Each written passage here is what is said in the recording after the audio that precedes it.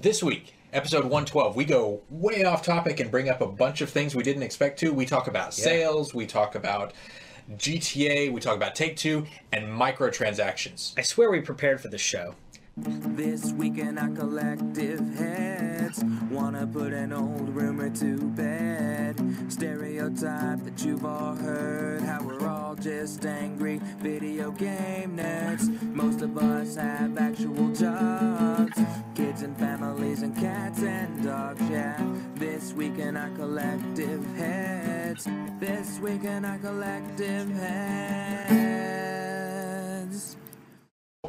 Welcome to This Week in Our Collective Heads. I'm Patrick, and this is Kevin, the man with hair.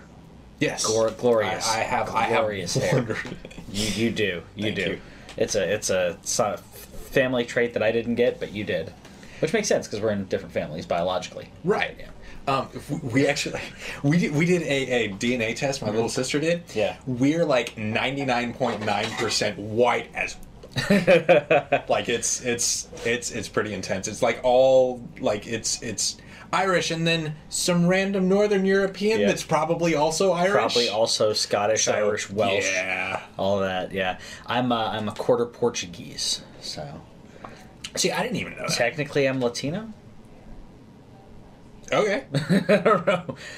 What percentage is allowed to refer to themselves as a Latino? I mean, culturally, I'm not Latino at all. I mean, we get to kind of define ourselves. That's the cool thing. Well, culturally, I'm not Latino, so okay. I wouldn't call myself that. I was only calling myself because I'm like technically biologically, but I don't think that really matters to me. But I consider myself worldly. Is there anybody in Overwatch that's Portuguese or Spanish? I don't know. I don't remember because like I know like I know where Lucio's from, and I know like Anna, and I know the Americans. Yeah. But I don't know if anybody is. But if there is somebody who's in Overwatch that you've been looking forward to playing and you haven't, like the new player Maria, what's her name? Moira, that's her name. If you've been, on the fence about it and you've been thinking about playing, there's an Overwatch free weekend this upcoming weekend. Yeah. And the Moira will have gone live at that point. So, yeah. You can try out. Exciting. Yeah, you can try out the balance of it. You can try out Moira if you haven't played in a while. If you haven't played Overwatch at all, this is going to be a weird time to do it if Moira is thrown in the mix because. But at the same time, I think it may help because people are going to try to figure out the balance and try to figure out how she and everything else will interact with each other. Yeah, and it would also be a really fun time. I plan to try her because one of the headlines that I saw this week was Moira's not as OP as everybody thinks. Oh, yeah. Which means that most of the time she's going to be OP because people haven't necessarily figured out how to counter her. Yeah. I'm about that.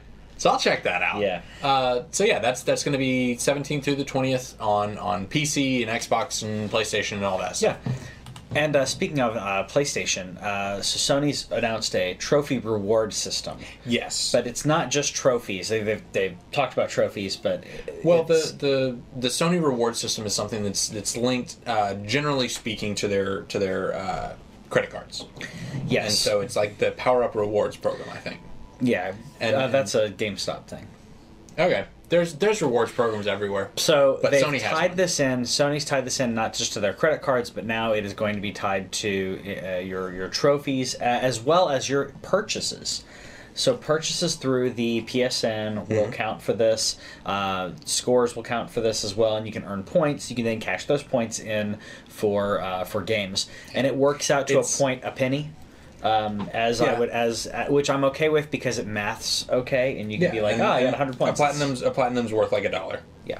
So, for those of us who really enjoy looking for trophies, this is just kind of an extra perk. It's definitely not something that you could like game the system or whatever because like just an extra bit of money. Yeah, like there's been a couple of games like the Mayo Tappy game that was on Vita. Yeah. That was like the super easy platinum, but it was like but the game itself was like $1, and then you could earn $1. Yeah. And it's There's not going to be a way to milk the system to earn more than you put in. Yeah. But it's a nice way to get back a reward system, kind of like the Nintendo rewards did for a while. Yeah. It wasn't a great rewards, but it was something there. Yeah, and it's something that like you shouldn't necessarily focus on it. Yeah. But it's a thing that probably will every once in a while you'll be like, oh hey, look at that! Yeah. I got $10. I think the only way to do it, if you really wanted to, and even then I don't know how, I haven't looked at the percentages and everything, was you can get the credit card. Mm-hmm. So then you could make purchases through that, then pay off the credit card, and then get points based on that. But I don't know percentage-wise if that's better than like a Capital One cashback or something. Or the one that I need to do more of, which is the Target 5% for their debit and credit. Yep. So 5%, that's more than Capital One and any of these others do, because they want you to go back to their store only. The PSN rewards on a Sony credit card, I believe, is 5%. So if you make PSN purchases there, then it's the same as the Target one. That's pretty decent at that point. So there's Target, you get food, you get all kinds of random soaps, Switches. whatever. Switch, you get a Switch. And what else is coming to Switch is more Namco Bandai Namco games. You got it? I got it. So Bandai said in an announcement that they were reluctant to put games on the Switch at first, and they're selling very well. And they're basically saying this was a big mistake. They should have known this was going to be a thing. Nobody knew this was going to be a thing. I knew it was going to be a thing. Up to and including Nintendo. Nintendo. Well, I think Nintendo knew that it was going to be a thing. I don't think they knew how big, but they knew it had to be the thing. Yeah. So did you hear about them increasing production for next year? They're going to make like 30 million or something. 30 million Switches. Yeah.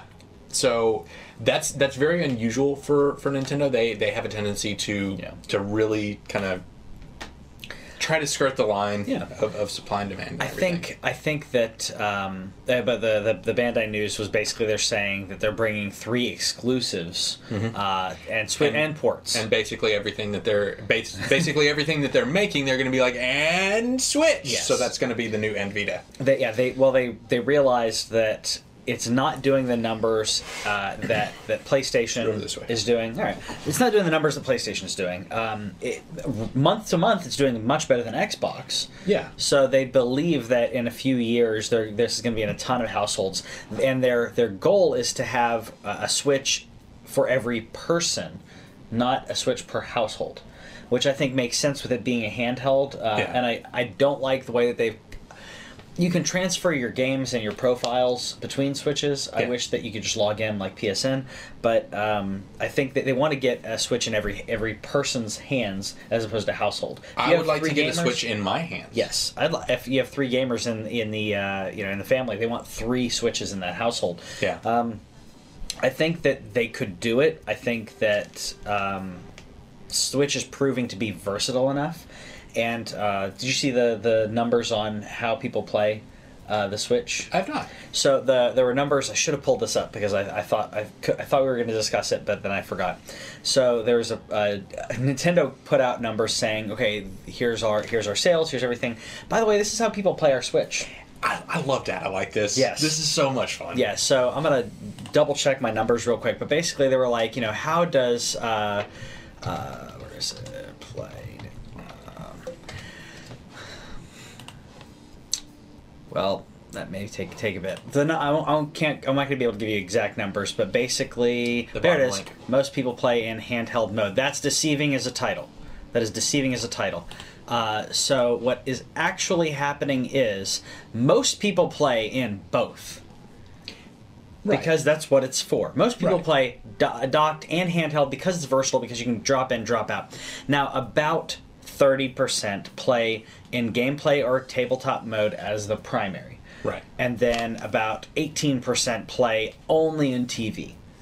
Now I'm in the majority as playing in both, but I will say I play a lot more in docked, just because most of my gameplay is done on the couch, and when I'm undocking, it's usually because Whitney's playing something or watching something, or I want to watch a Netflix thing or listen to a TV show. Well, you can watch Hulu now on it. I can watch Hulu because that came out this week. Hulu came out in a get it right now kind of announcement. Hulu's on there, which it's not Netflix, but it's something. Mm-hmm. Netflix will be coming. I know it will. I mean, in Netflix, Amazon, everything's going to have to come to it. Yeah. And that's just a given in the world that we live in. So what's your Hulu recommendation? Mine's Rick Bob's and Morty? Burgers. Okay. Bob's Burgers is on Hulu. Rick and Morty's so. still on there, right? So yeah. Did they get pulled off? I don't think so. Okay, I haven't looked. I haven't Yeah, watched. because Hulu in a I while. tried to find it on. I tried to find it on there, and then I ended up having to go to their app to watch it. So I've been watching more Netflix and Amazon exclusives, and I haven't watched that much Hulu in quite a while. Okay, Amazon exclusives. For those of you who like terrible, terrible things, there's a meteorologist lady who made a mini-series called Dagger Kiss. And I know that it's hard to name things. Like, Tuiach, I like that name. It's weird. It's hard to say. It's hard to get people to spell or whatever. A lot of people put an extra T in there. But Dagger Kiss is a series that's like it's like 8 episodes. They're like 10 to 15 minutes long, and it just makes no sense. You have so many questions. It's really, really terrible. I highly recommend So it. some meteorologist made this show. Yeah, Tucky Williams is go ahead and click on Tucky Williams. Tucky Williams is a meteorologist and an actress, and she taught me was sewed this. So she's I don't think she directed, but she wrote it, she funded it, she produced it, she stars in it. And it's pretty awesome. Okay, I need to watch this. This is my thing. Yeah, and it'll take you maybe an hour and a half. Yeah, we went to a cancer benefit this past Thursday, which I didn't think about and not talking about on the show, but this just reminded me of that. But it was for our friend Devin Pike. Yeah, which I'll put a link in on the YouTube and everything for they're raising money for, it's not just for him but also for cancer benefit for Dallas company. And we don't typically swear on this show, but fuck cancer. Fuck cancer. That's the hashtag. Hashtag save Devin. Hashtag fuck cancer. Okay. So I got to go there, and one of the items that was in the silent auction was the Christopher Mim collection.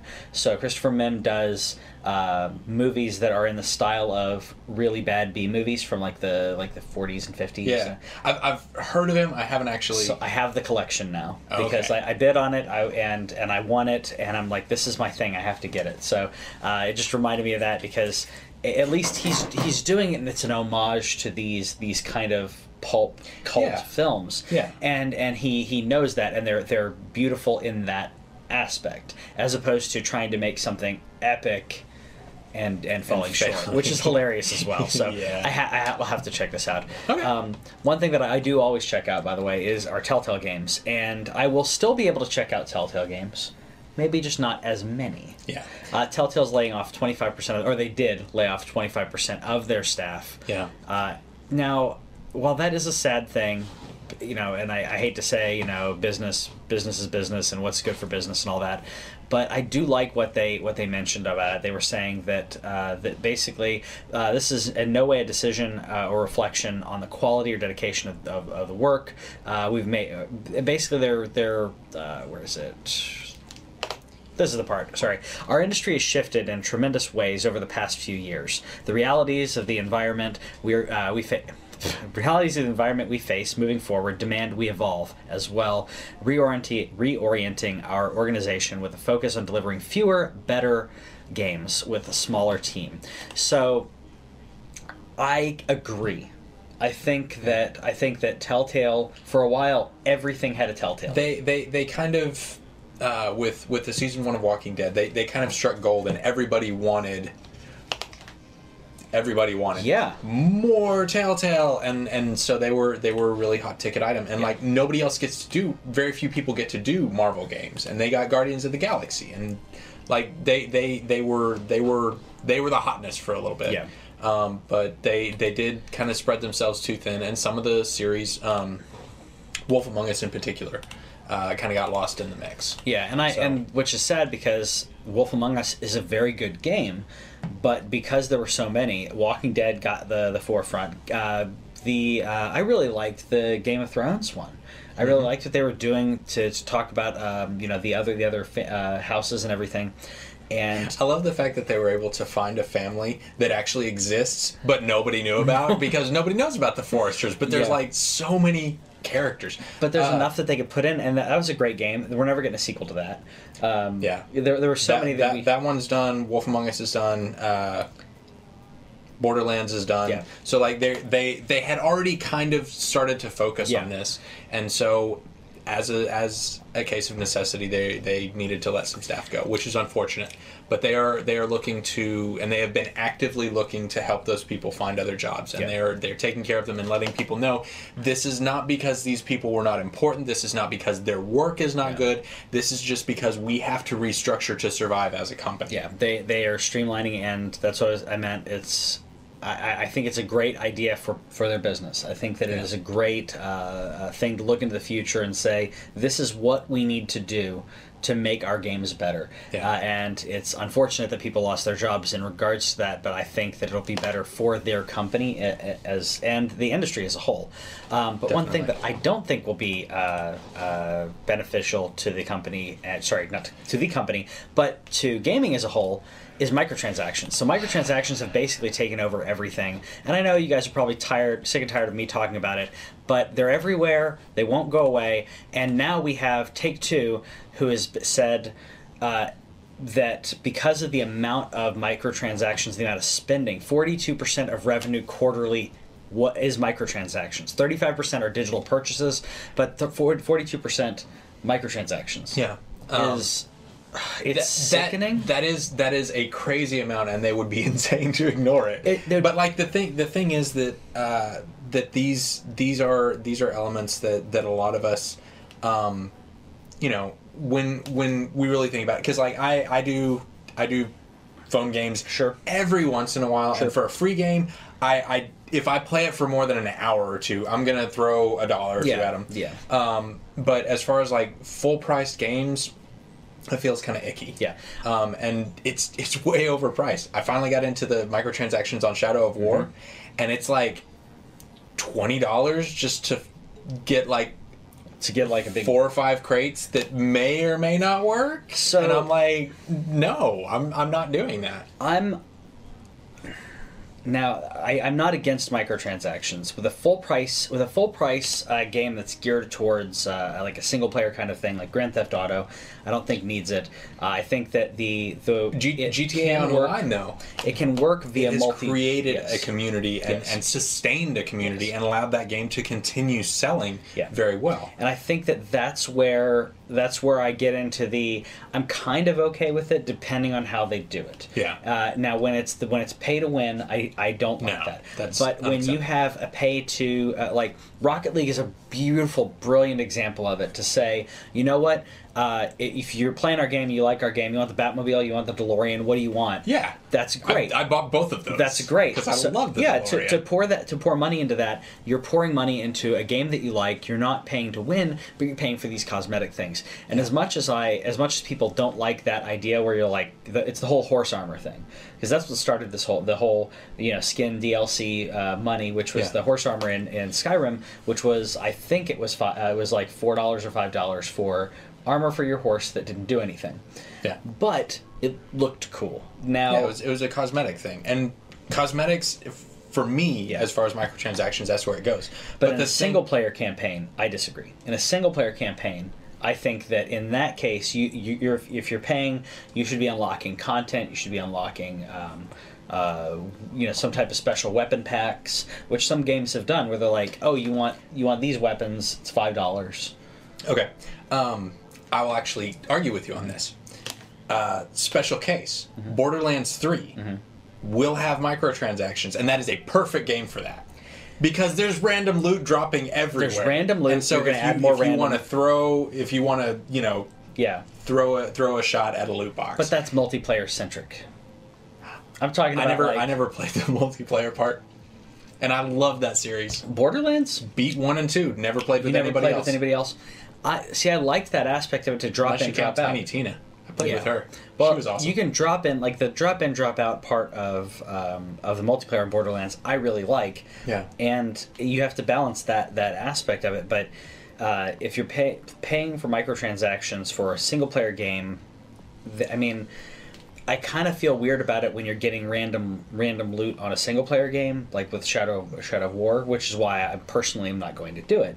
But when you have a multiplayer game where you have that's where I feel like it's not quite. I don't want it to be pay to win. I should say. Let me clarify that. I don't want to see this in too much multiplayer because you could get pay to win. Or you could have idiots that spend... Someone spent $5,000 on Mass Effect 3. Yeah. On Mass Effect Andromeda. Mm-hmm. They spent that much on microtransactions. That's stupid. People are going to be doing stupid things. I don't want it to be pay to win. If you want to pay for all your skins and all these different weapons, as long as it's not a pay to win to get those weapons. You don't get a ridiculously powerful, BFG. I don't want that. Yeah. The last thing I'll say before we close out this topic is that games as a whole cost basically the same as, like, a $60 game kind of got solidified with the 360 era. Yes. And games really haven't increased in price for the most part, except for season passes and microtransactions. They've been trying to figure out a way to increase revenue because games are more expensive to make than they ever have been before, and the price is still the same. Some.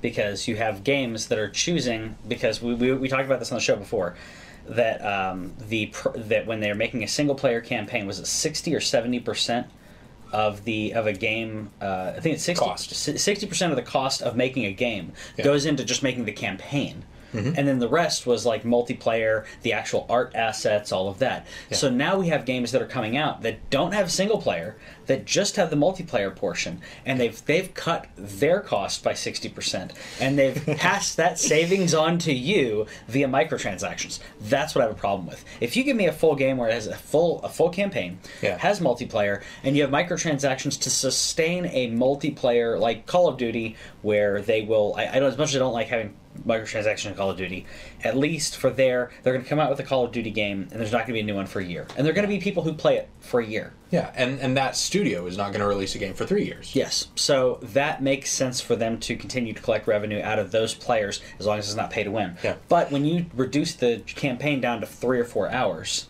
I have a problem with that. Yeah. And then we keep bringing up stuff that wasn't in the actual notes, but the sales of World War II versus Infinite Outer Space Fair have doubled. And it's like, yeah, of course they did, because this is what we've been asking for, and more of the same, and bigger, grander, better, whatever. To put it in perspective, Call of Duty World War II made more money than Wonder Woman and Thor Ragnarok. Yeah. Because this is how big the industry is. If you give the people what they want, then they get this. Now, apparently there are microtransactions, the crazy microtransactions, and the campaign. They're dropping loot boxes on Normandy Beach. Yes, but did you hear about the campaign? No. I want to play it. You can run through the campaign. Okay. Like just if you hit checkpoints, if you hit specific checkpoints, then the Germans will retreat because you're now in a next area. Okay. As opposed, so there are people who are playing it who will play almost the entire campaign without shooting anyone. That's not how World War II worked. That is not how it worked. And I don't mean like, oh, I'm going to cower and then I'm going to run. I'm waiting for the AI to kill people. No, it's speed run. It's speed run-ish. It's like, oh, this area I know for this next 3 or 4 minutes. I don't have to fire a single weapon. I'm going to hit this checkpoint. I'm going to hide here or wait for this guy to move, and then I'm going to do the same thing. This is not freaking Hitman. Yeah. And what's happening is you hit a specific checkpoint, and it brings up the next part of the story, and then all the enemies that were shooting at you vigorously are now running away, even though they're winning. And that doesn't make any sense. So that needs to be fixed. Because I want to. If I play the campaign, which I probably will, I will play it legit. Yeah, but see, that's also a player choice. You can choose to do that. It's broken, but you also choose to do that or choose to play it that way. I'm sure not everyone realized that. You know, when you're playing a game, you're probably in the moment. You don't realize that, but it's kind of stupid. Speaking of stupid, so Niantic. The company that made what was the first?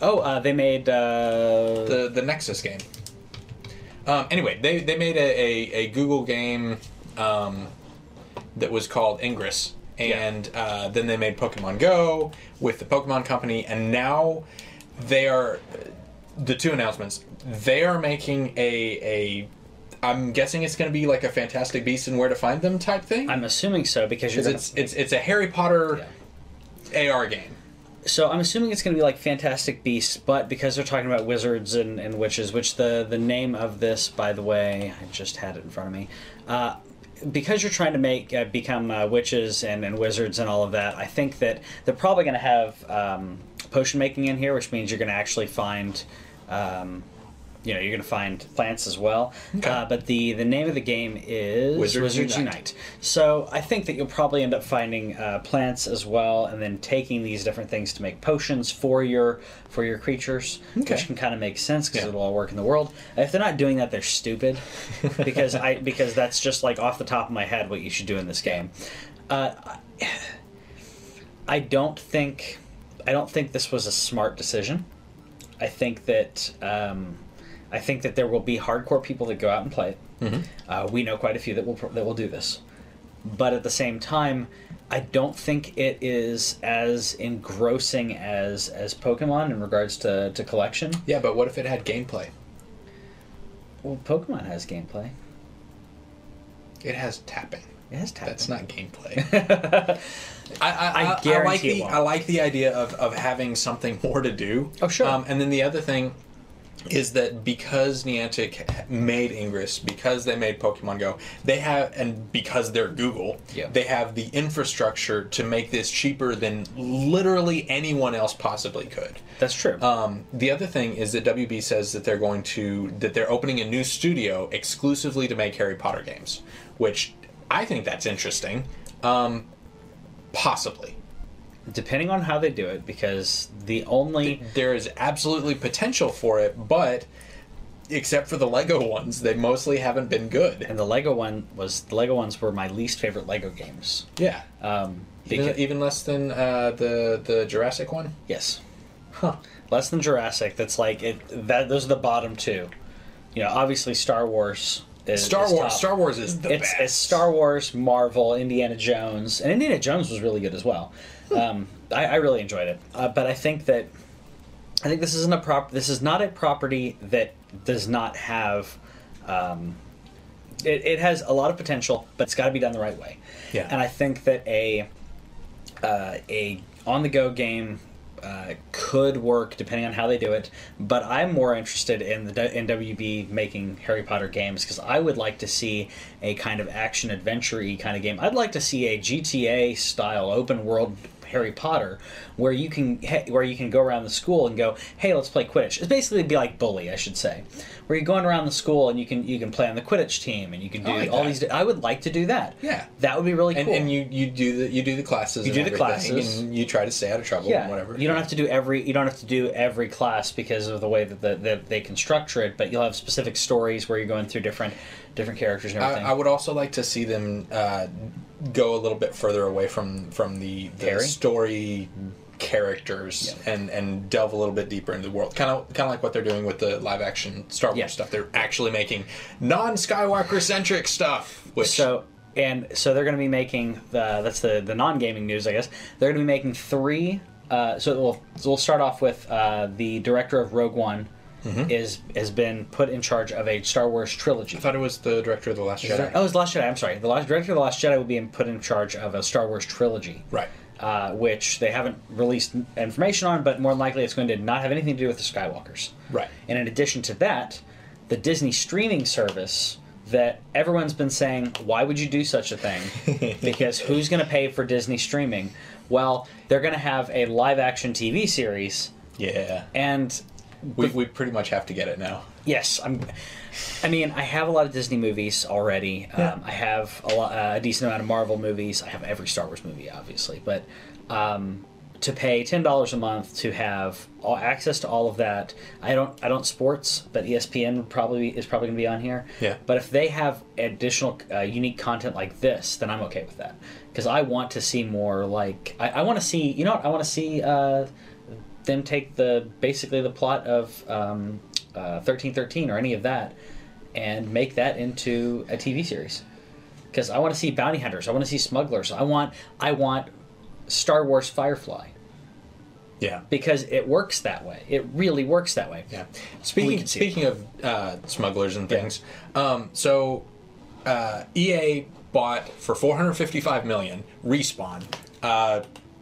which, okay, they did that, and they talked about the Respawn. Respawn has been working on, because they're under the EA umbrella, they've been working on a Star Wars game, in addition to Titanfall 3 being announced as a thing that's going to happen. Yeah. Because, you know, when you make a game and you drop it in between Battlefield and Call of Duty, and it's a shooter also, it's not gonna work. And that has nothing to do with the studio. That is not their fault. No, it's not their fault at all. But the interesting thing about this is Kotaku Jason Schreier in particular, reported that they hadn't confirmed this yet, so they didn't release it, but EA shutting down Visceral was actually a decision that they made at about the same time that they decided to buy Respawn. Okay. Because they have the right of refusal or something with Respawn, which means that if somebody else tries to buy Respawn, EA can counteroffer. Okay, yeah. Like they have that option. And so that's what they did.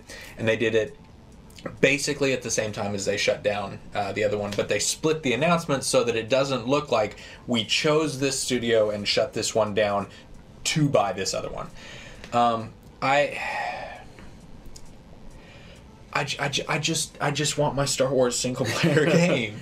Yeah. And it's you know, it'll probably be years before we find out what actually happened, what that game was actually looking like, and we need the people who have been talking about it say that it was really fun and they really had a great thing going, but it's possible that studio and that product was more troubled than we knew about. Yeah. And maybe Respawn's was coming together better, and we don't know at this point. Yeah. But I mean, hopefully somebody will dig down and find out. Yeah, we're 0 for 2 in the single-player Star Wars games, and I mean, you could play the Old Republic because it can be played basically as a single-player game. It is a good game, has a very good story, but it is basically a single-player game. But the last good single-player game for Star Wars would have been Knights of the Old Republic, which you can play on your Xbox One now, but at the same time, I mean, we're playing a remastered version of a 12-year-old game or something like that. Yeah, it's a great game, but it's old. I want new. My favorite part though is the hitboxes and how much more obvious those have become now that we've moved past that, because like it's clear that there's a block here that I can't get inside of, and that's pretty entertaining after Horizon and Zelda. Oh yeah, in particular, because that have completely blown the roof off of all of that, and they've made it made natural barriers that make sense, as opposed to a wall the size of the height of your knee that you can't get over. Yep. Because I can get over those. Yeah, I'm really really good at like climbing over stuff, dropping down on stuff, killing people. Well, not killing people. But not in real life. No. But in pretend life, I'm good at killing people, and particularly in Hitman. Hitman, yeah. Because IO Interactive, because after they split and became independent, they hadn't really said anything about what they were working on next, but they have let us know that, hey, yes, we are absolutely still doing Hitman, because that is what we're gonna do. Yep. And so I'm glad, because I like the franchise. I've always been a fan of Hitman. I thought that the episodic way that they were releasing it, I thought it was interesting. It was adventurous. I don't think that it works for Hitman. I think that as an independent studio, they might still need to do that though, because to get funding out for themselves without the backing of Square Enix, it's entirely possible that they'll need to do that again. I did like the kill Gary Busey and all that. You get to vote on which celebrity you get to kill. I think that's fun. That's fun, and I also like because of the episodic and how much they packed into every episode is like there's a lot more to explore even after you beat it, finding new ways to do it, and from what I've seen, like the challenges of do it in this particular way, like they managed to take a limited amount of content and expand it in a way that makes sense and is still fun. Yeah. So I think that this will probably still work, and I think that that's probably the way they're going to go moving forward. And if you want to wait for the whole thing to come out, then you can do it that way and buy like the Game of the Year edition, which is what they have on Hitman now. Exactly. So and you can do that. If you want to support IO Interactive in their next venture, this money is still going to them. Yes. So pick that up if you're interested. So I'll probably do that because I played as much of a fan as I was of it. I played the beta, I played the free weekend, but I never purchased the game. So I'll probably go purchase the game.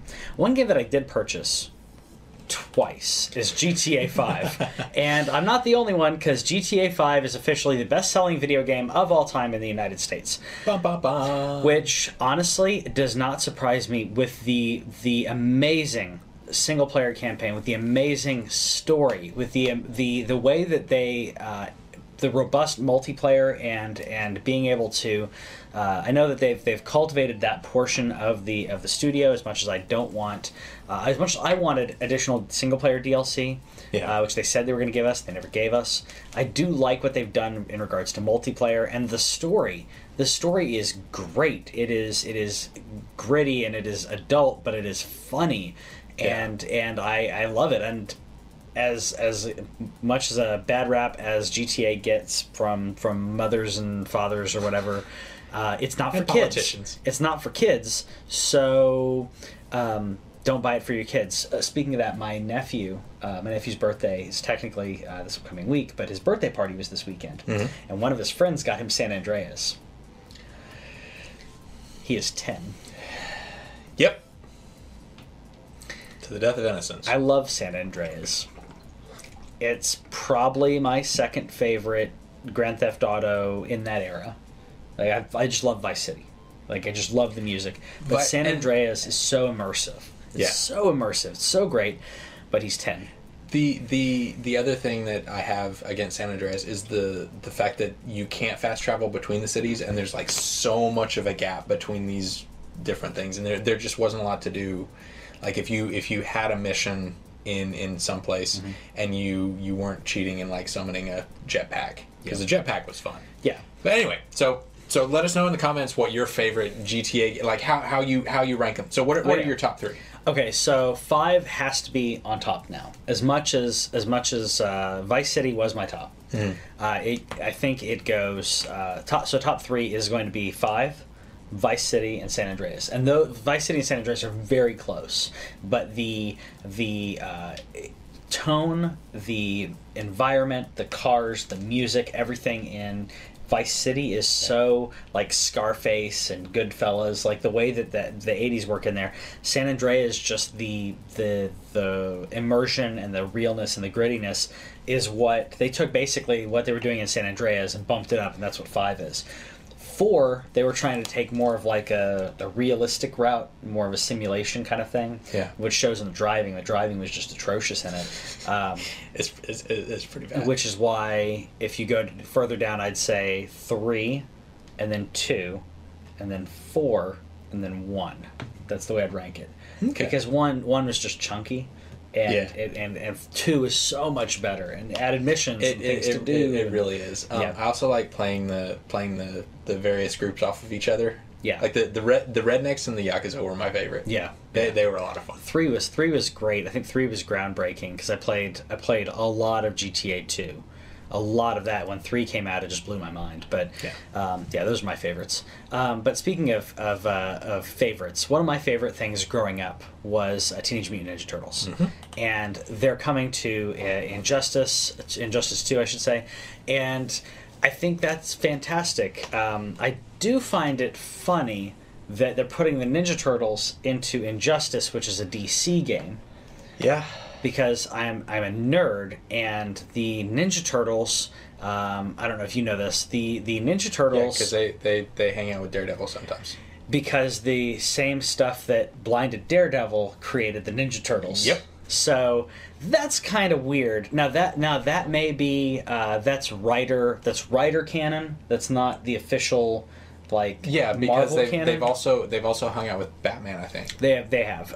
But the writer who created them, as well as other writers and people who've worked on Turtles, have all said no, this is what the creation is, and I love the classic Raph, trench coat, which no one is going to mistake him for being a giant turtle. But I love that because it's just so Fantastic Four, and I absolutely love that part of it. But I find it funny they're in here, but I love that they're in this. I'm curious to see how different their movesets are going to be for each one of them, because they have different weapons. But I'm sure that they have.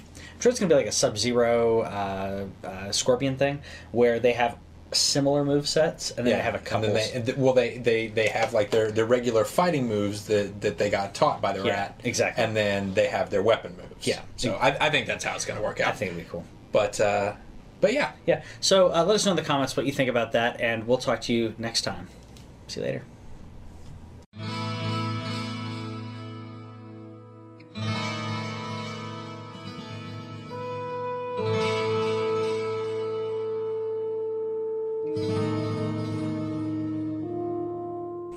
So GameStop announced this week that they're going to do a rental service. Announced, I say. It actually got leaked and then confirmed by GameStop. But basically what they said they're going to do is they're going to do a thing where you pay $60 for 6 months, and you can rent whatever used games are available at your GameStop. Correct. And then you get to keep the last one that you rent at the end of the 6 month period. It's either you keep the last one or you get to choose to keep one. I've heard different. Well, I mean, I would guess that you'd go up I'm at guessing 5 it's like, months and 28 days, and you're like, that's the way to do it. I think that this is an interesting business tactic for GameStop, because GameStop is trying to remain relevant when you have things like digital purchases. You have Amazon discounts and all other ways in here that they want to remain relevant. They did that when they purchased ThinkGeek, right? So they purchased ThinkGeek, and they had a bunch into the collectibles and toys. Exactly, which is great. I think that this is an additional way for them to try to diversify, and I think that it's a bad decision for multiple reasons. One, I go into GameStop, and when I am there, I'd say probably 60 to 70% of the used games are ones that I'm really not interested in. The other percentage I may be interested in picking up.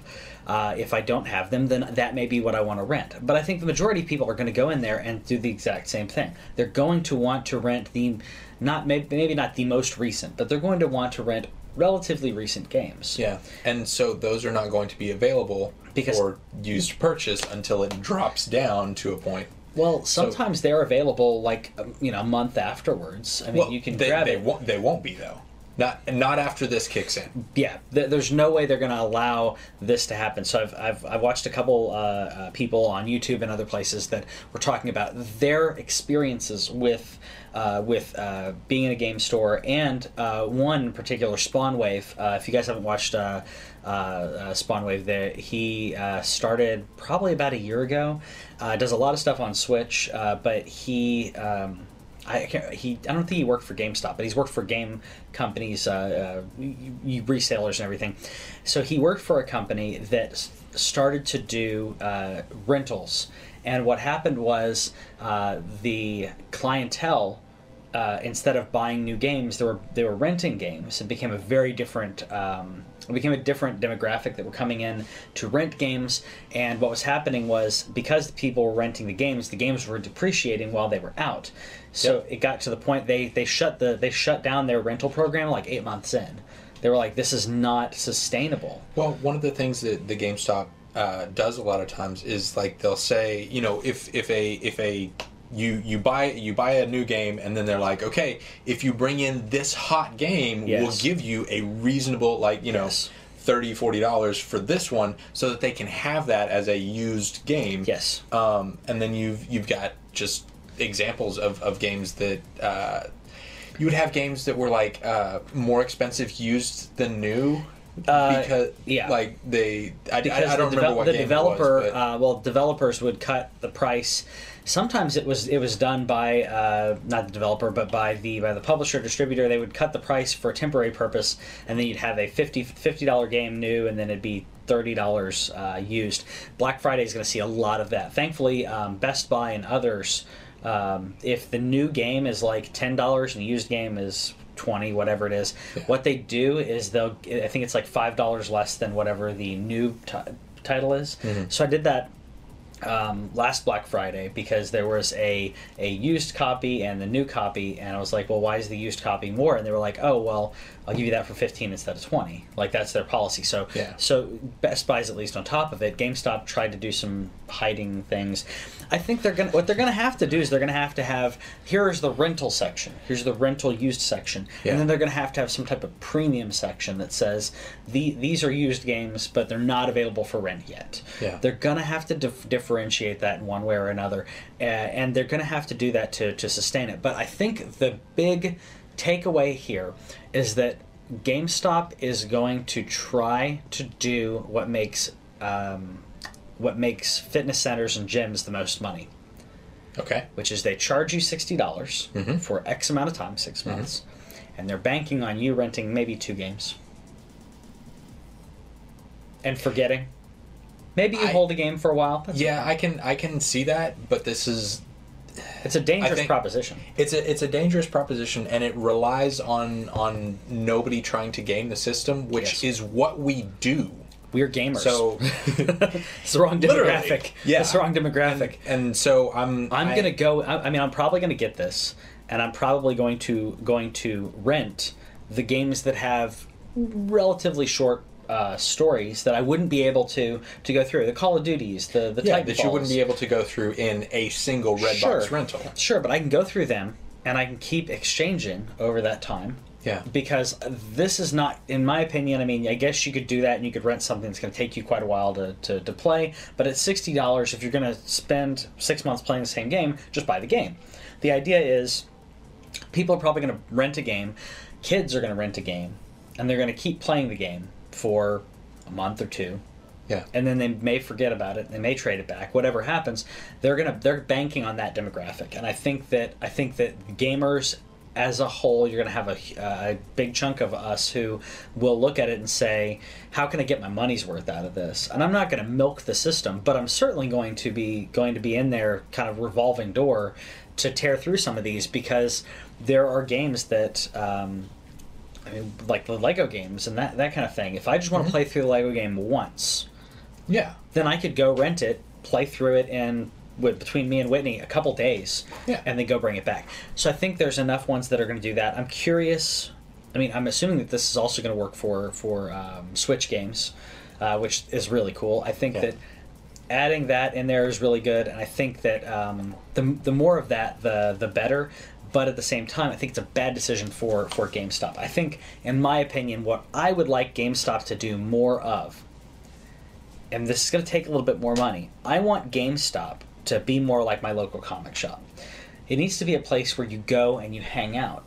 It needs to be a place of community, because that's what, as gamers, that's one thing that we absolutely love. We need more game, and there's a few used game stores that do this, but places that hold tournaments, to have a little seating area where, hey, you want to play whatever game, you put a multiplayer centric game in there, you get people to hang out, because what happens is they're hanging out, they will buy stuff while they're there, because you have their eyes on all the merchandise. Yeah. And doing that will really help. You hold tournaments on certain days. I mean, they don't... Well, actually, no, they sell Pokemon cards there, too. Yeah. Why not hold Pokemon events there? Freaking McDonald's holds Pokemon events. If they did that as a whole, it would be great. Actually, they sell Magic the Gathering cards there. Do an F&M, the Friday Night Magic, which is at every comic book shop. If you created more of a community, I think it would really bolster their brand. I think that GameStop gets a bad rap a lot of times, but that's because they're trying to push sales. And you don't have to push sales. We want to buy. We just don't want to be sold. Yeah. And it's a very difficult niche that they find themselves in right now. And I freely admit that I don't have all the solutions. Yeah. But it's a difficult thing that they're getting in, particularly with the digital purchases.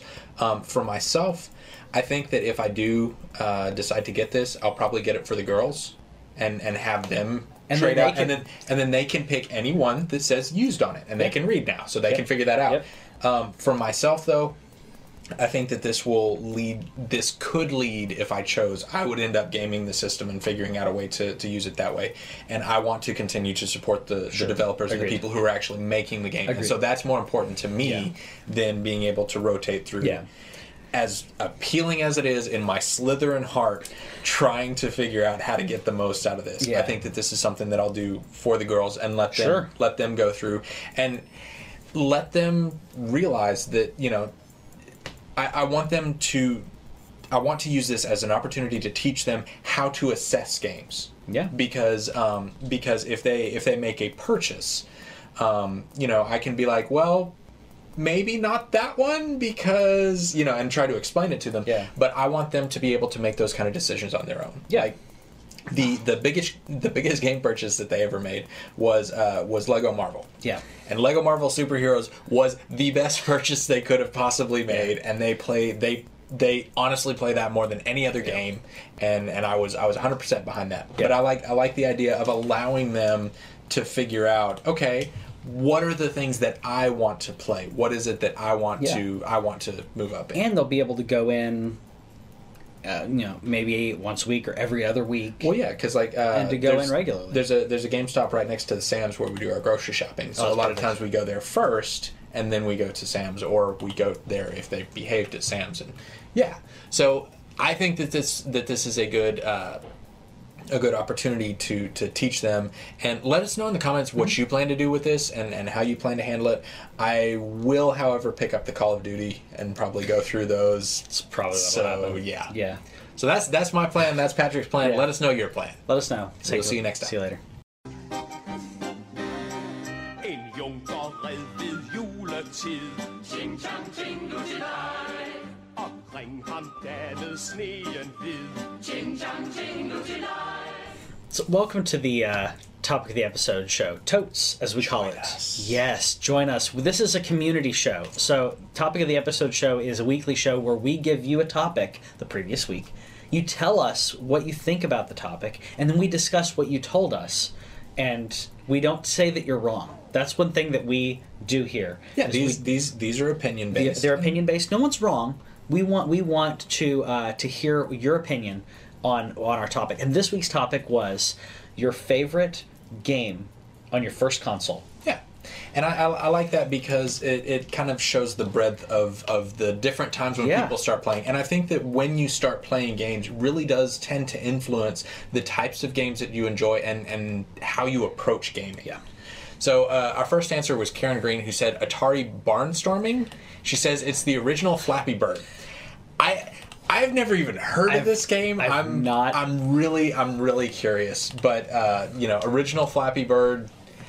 All right. So I mean, it's apparently a plain, like she said, original Flappy Bird, but a plain game where you're evading birds and such. Well, yeah, with a biplane, you have to. You're gonna have to. I think that I like this. I like this topic because there are games that hearing someone's favorite on their first console. So it's not what's your favorite console, because then you can really select. But to say what is your favorite game on a console, so my first console that I technically was mine would have been the NES. Okay. I played my brother's Atari, but my memories were very young when I played the Atari and the ColecoVision, and my memories were really young, and it wasn't clicking on how to accomplish things in Pitfall and other games. So the NES was my first, and I would like to say, I think that it's a cheap thing to say it, but the Mario All-Stars is what I'd want to say there, but that's a collection. And it's also not on the Nintendo. It's on the sorry, Mario 3. Mario 3 would be there because Mario All-Stars is on the Super Nintendo. Yep. So Mario 3 would be my answer, but I feel like that's the safe bet. I feel like that's what a lot of people are going to say when it comes to the NES. You got Castlevania, and you have a lot of great games on here, but I think Teenage Mutant Ninja Turtles on the NES. See, and I can hear it. It was good. It was difficult, which I think, like you said, that's what I grew up playing. So now, if it's a challenging, difficult game, I get angry. Well, not angry, but I get frustrated I may rage quit, but I'll come back like 15 minutes later. I'm going to Yeah. do it. So I think that was one of the games that did that, because between this and Castlevania and Silver Surfer, there are a lot of ridiculously hard games on the NES. Absolutely. And that was probably my favorite on the NES, if you don't count Mario, because I feel like Mario is the cheap answer. I want not a deep cut, but something substantial here. Yeah. I'm actually going deeper cut. Okay. Legacy of the Wizard on Nintendo. That is a really weird and obscure game. I thought you were going to say Big Nose. Big Nose is pretty awesome. But Legacy of the Wizard, Yeah. you have like an entire family. You have the mom, the dad, the son, the daughter, the pet, the grandma and granddad to pick from. And you can pick any of those characters and go out, and they all have their different strengths and weaknesses. Like the girl, the daughter can like jump super high. The dad's the one who can use like the most powerful equipment. Okay. The mom has extra health. The pet though is invincible to damage from monsters. So Are most of your enemies monsters? yeah, but the amount of like everybody has certain items that they can use, so you can only use Poochie to get into certain areas. Okay. Like there are places that he can't get to, Yeah. and he can't use like the extra boosting jumping power. So like, you know, you can only get to and beat the first boss with Poochie. Then you have to lug all your equipment back and go, and so like he's good for getting gold and stuff like that. But then, you know, after the first little bit, then you really you have to pick somebody else Okay. and take that stuff. Makes sense. And we played that all the time. Yeah. It was just a lot of fun. And then the second one is Kid Icarus. Kid Icarus, Which yeah. I have a tragic story about that one. I borrowed it from a friend of mine's older brother. Okay. And I brought it to church to return it after I thought I probably couldn't get away with borrowing it anymore. Okay. And it got stolen at church. And I went up to him and I was like, I don't know where it went. I don't have your game anymore. I will figure out how to take it. And he was like, oh yeah, I forgot I loaned that to you. Yeah, I was just going to have you keep it. All And the I'm guilt like, and the no. grief for nothing. Yeah, and the loss of a game, because if I had never brought it, You I could have would've just still kept had it, yeah. Yeah, that's a classic game too. I will say that I did not name Legend of Zelda when I was talking about the NES. Yeah. Because I never owned a copy of it. I played it briefly. Like, you know, I played it at friends' houses. The first time that I played it by myself and was given however much time you want to do it, was in college. It was frustrating. I wasn't using a walkthrough, and it's a great game, but I didn't want to put that on as my favorite because it's not part of my childhood. Yeah. As much as Zelda on the N64 is, the Zelda on the NES was not part of it, and it would be unethical for me to name that as a favorite when it's not. So. Because it wasn't it's from your first console, Yes. but it wasn't your favorite when you had your first console. Yeah. Yeah. Because It's tricky. We throw all kinds of random rules I at want to ourselves. be as honest as possible here. We have a couple more answers though. We have Chris White says Pitfall 2 on the Atari 2600. It really was ahead of its time. It was ahead of its time. Again, we're showing how the difference in here, because mine was the NES, his was the Atari, and I think the Atari 2600 was an amazing console, and they were starting to push the boundaries of what gaming could do, and the NES just completely knocked it. But Pitfall 2 is great because Pitfall is very limited. Pitfall 2 really pushed the boundaries in regards to gameplay and graphics for the 2600. It's a great one. Jake mentioned the first console being the Super Nintendo, and no surprise, bring up his favorite is Super Mario RPG, and close second is Kirby Superstar. I think Super Mario RPG is a great game, and I would like more of that. I mean, there's a reason that South Park is doing Super Mario RPG in South Park. It's that good. And it's really amazing how much is crammed into that game, because you've got this is the only game that Mitsuda and Uematsu both scored. They worked together on the score for this. Okay. I didn't know that. Yeah, and you've got them and Koji Kondo all collaborating. Like, the three of those, like, have the best music out of that time. Yeah. And they work together. Yeah. By the way, the new Mario has amazing music. Whitney and I have been playing it and just listening to it. It's so good. Odyssey is pretty great. So diverse too in the styles, because you're going to different worlds. Yeah. And it's kept that diversity. I'm really liking it. I'm looking forward to someday. And Arya and Nora, if you're watching this, you know, at some point way in the future, comment and or actually give me a call and let me know, but also comment, because I would love to know what their in the future their first console was the PlayStation 3, but I don't know if they'll remember that, and so they've had a lot more time with the PS4, and I think that they will probably think of that as their first console. Kind of similar to how I think of the NES as my first console, because my memories were so young on the Atari that. I mean, I know I did stuff. I know I played the games, but yeah. So we also Alex Wooten mentioned Chrono Trigger. Yeah, and Chrono Trigger's great. Chrono Trigger's another great game. I think that I'm surprised here that we didn't have, because we have a wide range of listeners where we have obviously people mentioning Atari games, people mentioning Super Nintendo games. No one mentioned the N64, the PlayStation 2. I think Christian's first console was the PlayStation or PlayStation 2. I think. Maybe. But we have some people who are on the younger side, so their first console was one that we played in either high school or middle school or in sometimes college. Yeah. I'm surprised none of those commented on here, because I would like to hear. I'd like to hear their feedback on this. So, yeah, absolutely. So Christian, let us know in the comments, because you didn't tweet to us or anything. But come on, guys, let us know in the comments what your favorite game was on your first console. We'll see you later.